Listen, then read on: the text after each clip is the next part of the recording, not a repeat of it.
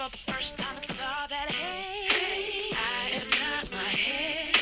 I am not this thin. I am not your expectations, no. I am not my head. I am not this thin. I am the soul that lives. Hey y'all, it's your girl Samanji, and welcome to the 44th episode of Avocado and Honey. If you haven't already, go ahead and check out the latest episode. I had the dope Mook, aka Melinda. She came through to talk about her new promotion at her workplace and also just working in a male-dominant environment and how she just managed to, you know, be a beautiful black woman in that environment. So check it out on iTunes, SoundCloud, or wherever you're listening to this podcast. Today, I have the lovely St. Clair here with us. How are you? I'm good. Thank you. Thank you for having me. Thank you for being here. St. Clair, you're doing a lot of amazing things. So first, we're going to talk about the documentary that you're doing, and then we're going to go into something else that's more amazing that you're doing as well. I'm really excited to talk with her today, y'all. And I'm so excited that you guys get to participate or listen in on this conversation. So let's start with documentary. So you basically created a documentary on DACA. Yeah. So what is DACA? DACA, DACA, stands for Deferred Action for Childhood Arrivals, and it's a program. It was an executive order by President Obama that gave temporary protection from deportation and temporary work permits to undocumented youth. Mm-hmm. And what inspired you to create this documentary? So it's kind of a long story, but I'll give the short version. So I grew up in a neighborhood in Washington, D.C. called Columbia Heights, where there are a lot of Latinx immigrants. Mm-hmm. And when I went off to college, I realized, being in a predominantly white space, I realized, well, I'm really lucky to be from such a diverse place. And so when I came back to D.C., the summer after my sophomore year, I started interviewing Latinx people in my neighborhood, because I wanted to hear their stories. Mm-hmm. And that was the first time that I learned about DACA and what DACA is. Several of the people I interviewed were DACA recipients. And I started to get really interested and passionate about immigration and the issues that affect immigrants. And so my last semester at Brown, I was taking a documentary filmmaking class, and at the beginning of that semester, Trump had rescinded DACA. Mm-hmm. And so I decided that I wanted to do something that could potentially have some kind of impact. And so I made Documented. Cool. You were saying that you met a whole bunch of immigrants and people who taught you about DACA. Are those the people who are in the documentary? One of them, yeah. Or actually, let's go ahead and talk about the documentary. So what is in the documentary? So you have stories, different stories with people who are affected with DACA, and you kind of show basically how they benefited from DACA and how basically what's going to happen since Trump is trying to take it away and everything. So how did you find the different storylines for the documentary? Yeah, so I didn't really have what they call a treatment for the documentary ahead of time. I kind of just wanted to interview people and hear their stories and then figure out the storyline after that, because I want the DACA recipients themselves to decide how they want to be represented and heard. Mm-hmm. And so I was really lucky that I was able to get a diverse group of DACA recipients from Latin America, Africa, the Caribbean, and Asia. Mm-hmm. Yeah, and so I didn't so much go in with questions, but I was kind of just okay, tell me your story, tell me about yourself. And yeah, I kind of forgot the question. Sorry. I mean, you pretty much, I was asking, how did they come about? How did they end up in your documentary, the people? A couple of the people I knew from college, one person I knew from high school, and then I really wanted to make sure that I included Black voices. That was something I was really intentional about, and I also wanted to include an Asian voice because I know that Black and Asian immigrants are often left out of the narrative. And so I read a lot of articles about DACA recipients, and I was able to find people on social media, or I was able to find their email addresses or whatever and contact them. And that's one thing I do appreciate about your documentary as well, is how diverse it is, because like you said, Blacks and Asians are usually left out of the narrative. I mean, I'm a Black woman, and I still, when I think immigration, but I'm also from California. So when I think immigration, I automatically think Hispanic, because it's predominantly Mexicans who are affected by DACA or anything immigration. But it wasn't until moving here that I realized there are actually Black immigrants. People of all descents are actually immigrants in America. So yeah, that's definitely an eye opener. So it's important. And then also also the stories are so different with each too. So I thought that was great. Your documentary was great. Thank you. And also like the editing and just like the production of it was really great. It was like I was taking notes. Like it was really great. So I do kind of want to just kind of, I guess, talk about some of the situations that like immigrants would have to deal with when, I guess, wait, is it for sure that Trump is going to take DACA away? Is that like a guarantee now? So it's kind of up in the air. Trump rescinded DACA and in September 2017 and gave Congress 6 months to come up with a permanent solution for DACA recipients. Congress still hasn't decided on anything. They are having a hard time agreeing on something. And there's also a couple states have sued the Trump administration, a couple states have sued the Trump administration, and then a couple judges have declared that Trump cannot end DACA while the lawsuit is going on. Okay. That's my understanding. It's kind of complicated and there's a lot going on. But so right now, DACA recipients are kind of in limbo. So they can still reapply for DACA because you have to renew your DACA every 2 years, so they can still renew their DACA. But the future of DACA is definitely still up in the air, and a lot of people are in limbo, worried about what's going to happen next. There are DACA recipients in college now who worry, okay, but what about when I graduate from college? Right. Am I going to be able to work? If I don't have a work permit, things like that. And then there's also a lot of like, I guess, false information that is out there with DACA because, I mean, again, I haven't done extensive research. I was telling you before we did the interview, like we kind of get caught up in our own lives and only care about things that affect us. And like I said, affect us. Sorry. And like I said before, it wasn't until I met other immigrants, like, then I realized like, wait, like this is actually going on and this isn't right. Let me dive in and see how I can help and just figure out what's going on here. So it's like people kind of just take what they read online and take it for grabs. So for example, with DACA, I kind of just assume that like, these like immigrants, they will have access to everything that we have access to just because they're here, but that's not even the case. Like they still aren't allowed to get FAFSA and they can't do certain things. Like they're still super limited. So like, can you kind of go into like what DACA actually provides for like the immigrants that are here? Yeah. So DACA, first of all, DACA only has protected 800,000 undocumented youth, and there are 11 million undocumented immigrants. And so I just think that's important to keep in mind that there are also a lot of other undocumented immigrants without any benefits at all. And really quick, too, the woman at the end of your video, she had a really great point. Like, even though like we all out here fighting for the dreamers, but all 11 million undocumented immigrants deserve to be protected. Just want to say that. Exactly. Yeah. She was absolutely right. Yeah. So DACA provides temporary protection from deportation, meaning that that's what you were asking, right? What DACA provides.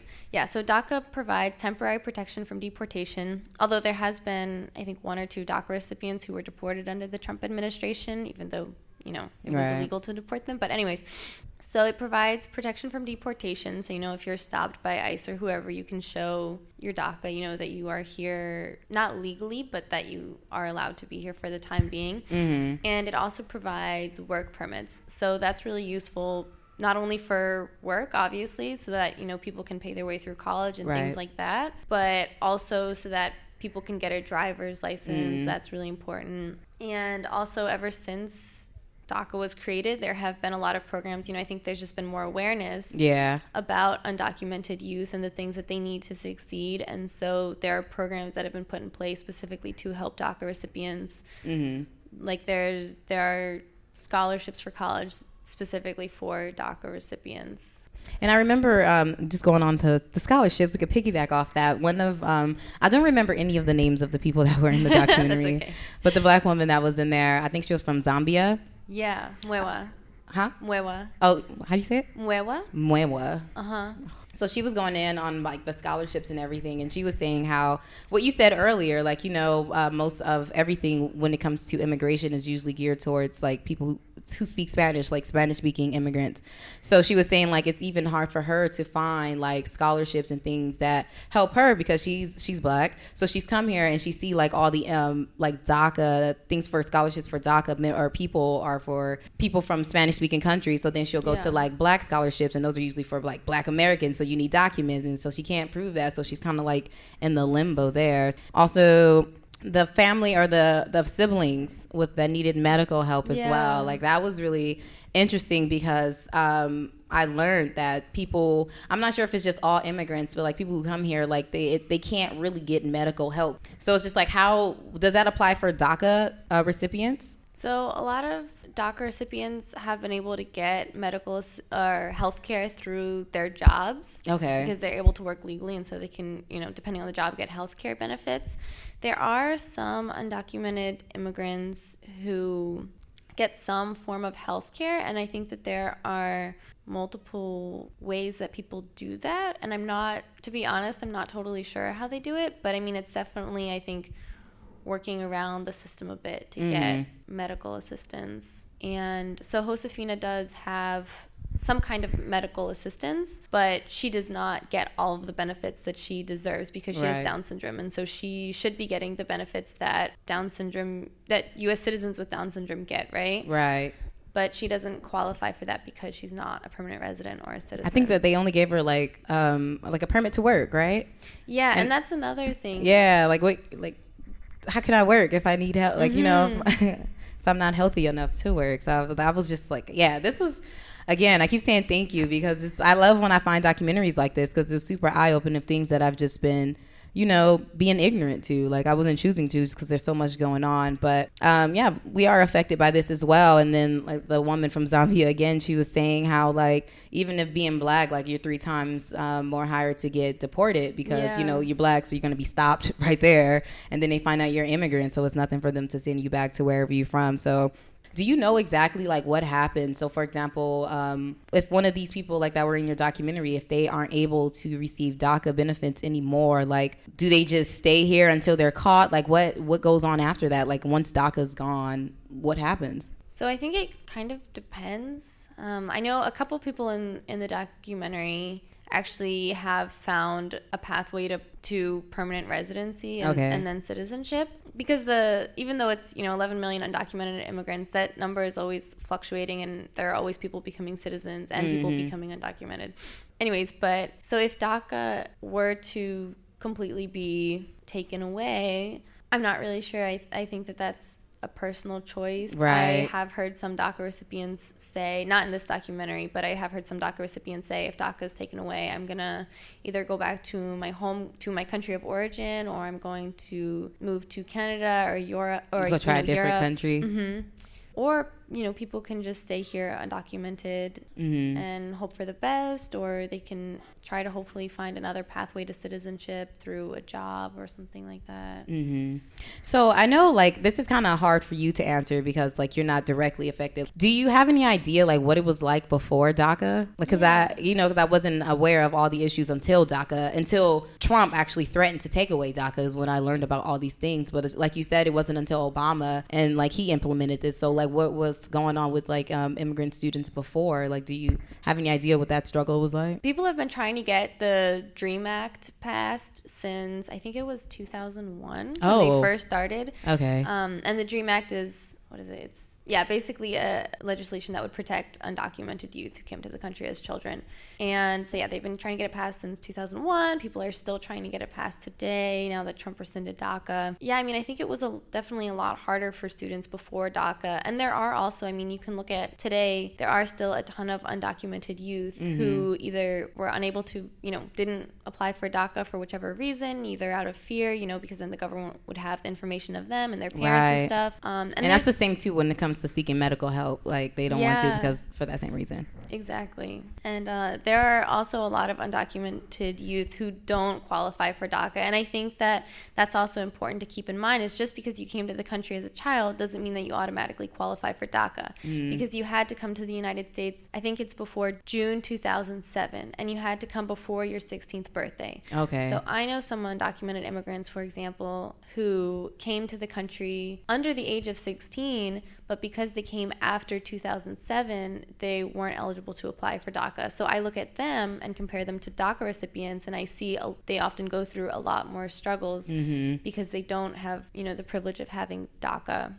So I think it's really tough without DACA. I think that there are always some people who the exception who's going to follow through and do whatever it takes. Right. Christia, one of the women in my documentary, she's from El Salvador, and when she first applied to Brown and got into Brown, she didn't She's have the doctor, right? Yeah, she's in med school. Yeah. She didn't have DACA or anything when she first went, and this was before DACA was announced. And so I find that really incredible that even without DACA, she was still determined to go to college. Yeah. Her story was really inspiring too, just because like some of the things that they just say to immigrants is just like what most people of color just go through here in the United States. Like how, like, I think because she didn't have the documents, the teacher was like, you ain't gonna be able to do anything here. Like, stop, don't even bother. Like, you don't even have a social. And she was determined, and she did it. Like, she still did it. She did whatever was necessary to get the documents to get into med school. Or actually, I think I'm getting the two people mixed up. I think I'm getting the medical student, and then it was a different Fabi. worker. Yeah. Yeah, she also graduated high school way before DACA was announced. That's who I'm talking about, because I think she didn't have the documents or whatever, and then she was trying to go to school, or she was trying to do something, and her teacher told her to don't even bother because you don't have documents. You don't matter, basically, is what he told her. So you do matter, obviously. Like, documents doesn't make you like your person, your character, or anything. So I do appreciate you for doing this. You're doing a lot of amazing things, Sinclair. I'm gonna go ahead and go into the Eliminate Pick of the Week, because it is you and your sister. What's your sister's name again? Chloe, you and your sister Chloe, because of one, what you're doing with this documentary. Like, you're not even affected by this, but like you're using all your, like, what you learned in school and all your tools and everything to make awareness to this. So for someone who can actually probably do something about it, like, your documentary will probably shed light on that and inspire them to do something. So it's like, that's why we need to create. Like, we need to create. We need to share our stories and everything. So I am thankful for this, and also thankful for the next story that you're doing. So you're biracial. Actually, I just want you to go ahead and go into the project that you're working on for your little sister. This is why you're the Eliminate Pick of the Week. So let's go ahead and tell the world what you're doing. Sure. So I have 3 little siblings, and one of them, my little sister Chloe, has a really big afro, and it's super beautiful, but she has been feeling self-conscious about it, and she's only 5, and she and my other 2 siblings, they live in the south of France and go to a predominantly white school, and they don't really see themselves represented much in other people or in the media, pretty much anywhere. Right. And so, yeah, my sister Chloe, she has definitely the 4C hair, y'all. Yeah, the 4C hair. Exactly, yeah. And it's so beautiful, but she, sometimes feels so self-conscious about it that she doesn't even want to go to school. She wants straight hair. And so I was really upset about it, and she's been feeling this way for, I want to say, at least a year. And she's so young. And so then I, was really angry at the media because she's always watching that movie Frozen, and I love Frozen, but I hate that it makes her hate her hair because she just wants hair like Elsa and Anna, that's flowy and long. And when did you realize, I guess, that she was having trouble accepting her hair? So maybe about a year ago. Like, what was it? I guess it would be a better question. Yeah, so it was. So I don't live with her, but I talk to her a lot on WhatsApp and stuff, and I talk to my dad, and my dad said, because we have the same dad, and my dad said, Chloe has been having trouble. She doesn't want to go to school. She didn't want to go to school today because of her hair. She doesn't like the way her hair looks. And so that was sort of the first thing. And it's crazy because my mom and I had just been talking about that, we're so grateful that Chloe, that she likes her hair, that, So before, going to school, she was okay with her hair? Yeah, or at least we never heard anything from her about not liking her hair before she started school. Yeah, it's probably the world that's trying to convince her that her hair is bad, but yeah. I mean, she's blessed, definitely. I mean, no diss to you because you don't have 4C hair or anything, but 4C hair is popping, and she'll definitely learn that. But go on to the project of what you're doing to help her, encourage her to love her hair. So I'm doing a photo book featuring photos of Black women with natural hair, of all different hair types, and with all different hairstyles, from locks to puffs to braids to afros, because I just want to show her how beautiful Black women's hair is and how diverse it is and how many things she can do with her hair. I want her to see, I can lock it if I want. I can put it in a puff if I want. Things like that. She's really lucky to have so many options because black hair is so versatile. For sure. Do anything you want. Yeah. And also she's lucky to have you because like thank you. I keep telling you this because it's so dope because she is so young. So it's just like the world will teach you not to like your hair from that age, and then it takes you getting to college when you're an adult and you want to accept yourself, to learn and love yourself. So it takes you 20-something years. So it's just like, it's great that you're doing this and encouraging it at this young age, because when she gets to college, and if she loves her hair at 7, like imagine she'll be unstoppable by the time she's in college, because she's don't have to overcome all these other things. So this is great. And then also too, it helped me open my eyes out a whole bunch of other things, just because I'm not biracial. So it's just like, I know I'd never really. And it took your story, and then also Drake's biracial, and it's the beef going on with Pusha T. I know you're not really big in hip hop, but Drake is beefing with Pusha T right now. Okay, I haven't heard. Yeah. Interesting. And Drake's biracial, and Pusha T found a photo of Drake when he was like in 2007. He had blackface on. Yeah. So Drake, he dropped some like, fake apology or whatever. But for me, I just seen it as someone who was it was like a sense of identity, like an identity issue. Like, he's biracial. His dad wasn't there. His mom's white. And he's probably trying to fit in with the kids around, which is probably like something similar what Chloe's going through. Like, exactly. I feel like he did this to be okay with his friends, which is something you don't need to do. Like, you don't have, like, why are you you're black? You don't need to put blackface on. And then also with the princess that's now in the Meghan Markle. Yeah. So it's just like, there's so many just like stories that are coming out, and it just made me think about like just being biracial, or just like the pressure to choose a side in a way. Like, like if you're black, you're black. If you, like, for your sister, she has 4C hair, so she's gonna be black regardless, like no matter what. But like for you have wavy hair, so you can probably pass. I mean, of course you claim like you're a black woman. Mm-hmm. You are a black woman. When that I appreciate too.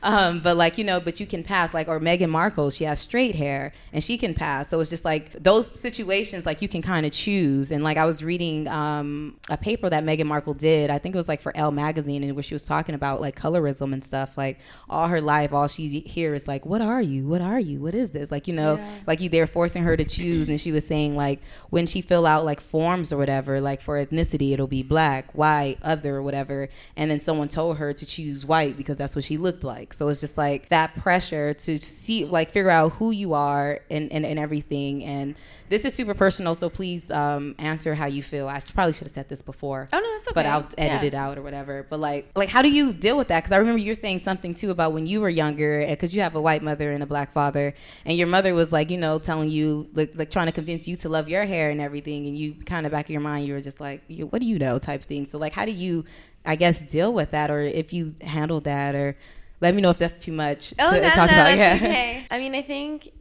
first of all, I want to acknowledge, I think it's definitely, there's a lot of privilege that comes with being biracial, because of colorism and things like that. And so I think that I definitely do have a lot of privilege, that I obviously acknowledge.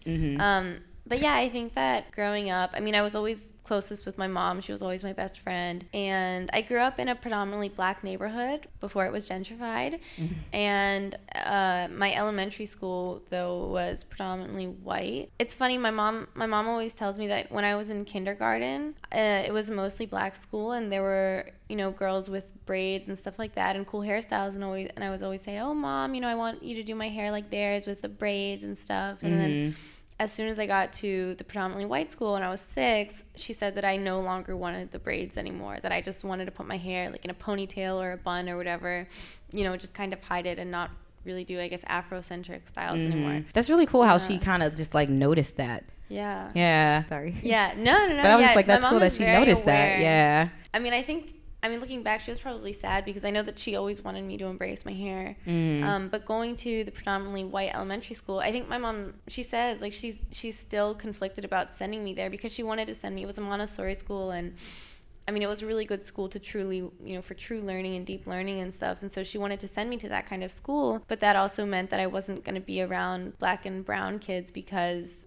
black and brown kids often don't have access to those kinds of schools. Right. And so, yeah, she made the choice to send me to the Montessori school. And I just wanted to be white. To be blunt, I just wanted to be white. I wanted to look like my mom with blonde hair and blue eyes. I wanted to look like my friends from school. And I remember one time I told my mom, I was like, I wish my dad was black, or I wish my dad was white. And I love my dad, and I love the way he looks and everything. Right. But I wanted him to be white so that I could be white, you know? Yeah, so it took me a really long time. And then through high school, I went to a pretty diverse high school, but people would also say, you know, people would call me white, I guess because of how I speak and because I got really good grades, which is really problematic. Right, But people that's would so always silly. say, oh, you're so white because, you know, your A's and stuff like that. And looking back, you know, I laughed at the time, but because I kind of, you know, wanted to be seen as more white, but looking back, I'm like, wow, that was really terrible. Teachers included would make jokes about that, and, you know, and now I'm pretty upset that they did.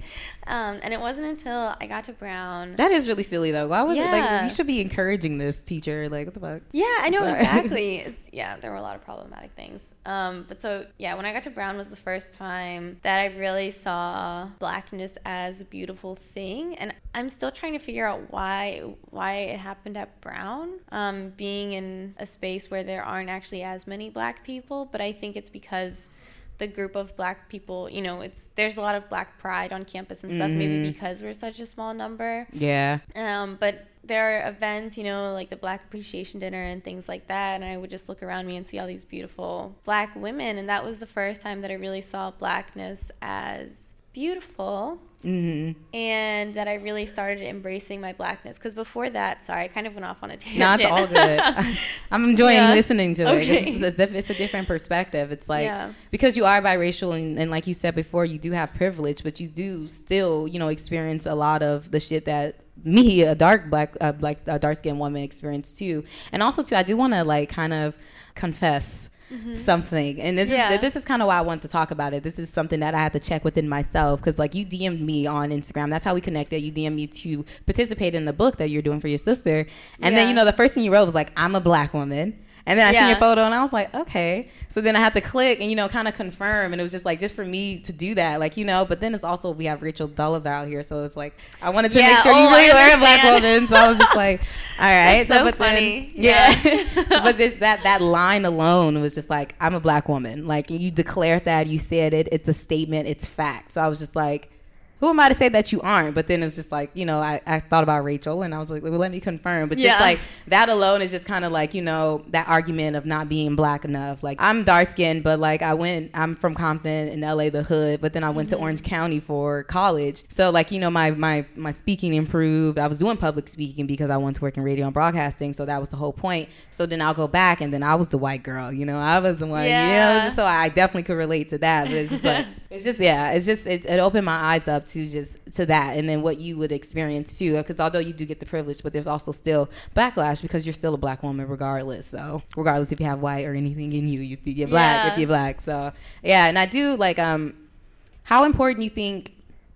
Okay, so you and Chloe have different mothers. Let me know if this is too much, because I don't know if I want to go too much into your personal life. That's okay. But like, do you think I don't know how to ask this question, because someone brought up Meghan Markle as an example, and then she was just saying like, well, because her mother is black, so you know Meghan's black. How important, I guess, is it that the mother is in tune with the black? I don't know how to ask this question, because like, I guess my friend, she was just saying that it's important of where the mother is. Like, the dad can be whatever, but she was saying like it's important to stand on the mother. Like, if the mother is dedicated to only treating like the child, wanted them to be white and raised as white, then that's how the child would be, and it will neglect the black side and won't understand and end up doing shit like Drake, or like, you know, being like Meghan Markle or whatever, and like have a actual black mom and knowing, or having a mother like you and it's knowing or wanting to learn or just being aware of that other side. Like, I guess how important you think that is, coming from your experience and everything. I think that's super important. I read an article about maybe like a year or two ago, and it was this biracial guy and his mom was white, and it was this article about how his mom was you know, unaware of things, and she was a Trump supporter, and he would try to talk to her about, you know, how that was harmful for him as a black person, and right. she just got more intense in her views, you know, as sort of backlash, and she was just, you know, she got very pro-Trump the more he was talking about how it affected him. And so that's so sad, because that's like it's terrible. your mother. Yeah. Wow. And so I feel that made me realize, I mean, I'm so lucky. I think that it's super important that, I mean, even if I, whatever parent is white, I think it's super important that they are in tune and that they know a lot about, that they know about Black history, that they know about the issues affecting Black folks. And my mom is so good about that. She kind of, ever since she was in grad school, I want to say, she took it upon herself to just learn about issues affecting Black folks. And she's always putting herself in Black spaces and just listening a lot. And I feel like that should be the norm, especially if you want to date someone Black. Like, why not learn about them? So, with all that you've experienced, like the whole, like, figuring yourself out and wanting to be white, and then now being empowered and just loving your Blackness as well. So what would you say to your old self, I guess, your younger self, who, not the one that wanted to be white, but the one who was just torn in between, I guess, before deciding to go white? Like, what would you tell your old self before making that decision? Pick a side. Is that a good question? Like, that's do you understand it? Like, and I guess I've been thinking about that with my little sister. What can I tell her? I think I was thinking about it this morning in the shower, actually. I think that I would probably give myself a history lesson on, I don't know, a brief history of Black folks, because I think that there's really no way that you can really know about the history of Black people and how much we've been oppressed, yet how resilient we are and how much we've been able to do in spite of the world trying to put us down. Yeah, I feel like knowing that, there's just so much pride in that, and you kind of have to love yourself. So I think I would give myself a history lesson, try to make it not boring since I was little. But Noted. So what we need to do is teach everyone. I'm just kidding. We already know that. That's exactly what we need to do, is just like from birth, like we need to know our history. We need to teach our children our history. So when they are born, they understand why their hair is like this. They understand that this is your hair growing out of your head, so it's beautiful. Anything that's coming from you is beautiful. Like, and yeah, that other person, you may like their hair and it's beautiful, but that's them and that's for them. It's not you. It's not who you are. So again, I appreciate everything you're doing, because you are helping your sister, and you're going to be helping so many other little Black girls around the world who are struggling. And it's not even biracial. It's just being Black. Like, I didn't, it took me a while to learn, love my Blackness and everything. It took me moving to New York to even discover and learn and love it. So it's like, it's so necessary. And it's so necessary. So St. Clair, you are, so I'm gonna get all emotional, but you are this week's Lemonade Pick of the Week. Thank you so much. So now it's time for my favorite segment, which is To Love a Black Woman. So that's where you, St. Clair, you get to say something that you love about yourself, or you can say something that you love about a particular Black woman, or you can say something that you love about Black women in general. I'm going to talk about Black women in general. Okay. I am really proud to be a Black woman, and I just think that there has been so much in social justice, for example, that's been accomplished because of Black women. Black women are constantly at the forefront of so many, political issues. Like Black Lives Matter was founded by 3 Black women. Right. Black women are, I just feel like we are so powerful and so resilient. And yeah, I don't know. I also kind of feel, and maybe this is weird, but I kind of feel like we are the mother of humanity in a way, right? That's not weird at all. because we're all, from Africa, and so the African woman is the first mother, and I feel really proud of that. And we do take care of everyone too. Yeah, we do. Well, thank you again, St. Clair. Where can everyone find the documentary and everything? So it is going to, if you're in DC, it's gonna. Also, really quick, I had screenshot it. Oh yeah. But you actually documented won Best Documentary Short Film at the Centrally Isolated Film Festival at Cornell University. So congrats. Thank you. To you.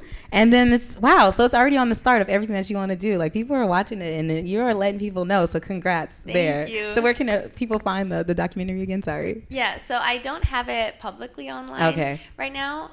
I will after the film festival circuit. But the next showing is going to be June 12th at 6:30 p.m. at Bloom Bars in Washington, D.C. Okay, so if you're in D.C. and you want to check it out, you can. Exactly. And I have a Facebook page for Documented. So if you all follow the page on Facebook, you can keep up with updates and future screenings. Perfect. And good Yeah. luck with that. I Thank know that's you. kind of stressful too, getting into all those like film little festivals bit. and stuff. Yeah. Just a tad.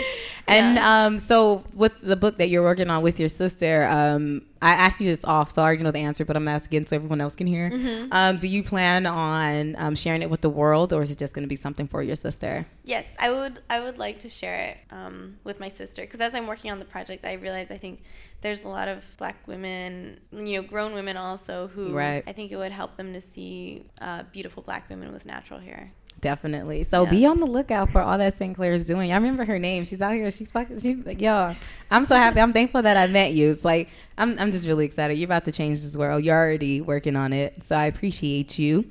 Do you want to like shout out your Instagram? Like, do you want people to follow you on your regular Instagram? Sure, yeah. Or so- social media? Okay. I just always use Instagram.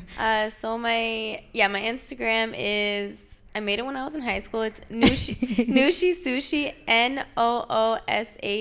NOOSHIE, and then sushi, like the food. Mm-hmm. And my Facebook is Claire Dietrich Jules. Are you gonna write the name on the podcast? Someone did say I should put it on the SoundCloud. I do it on Instagram. Okay. I do everything Yeah. on Instagram, but I'll do it on SoundCloud too this time. Okay, cool. So yeah, I'm on Facebook also, Claire Dietrich Jules. Okay.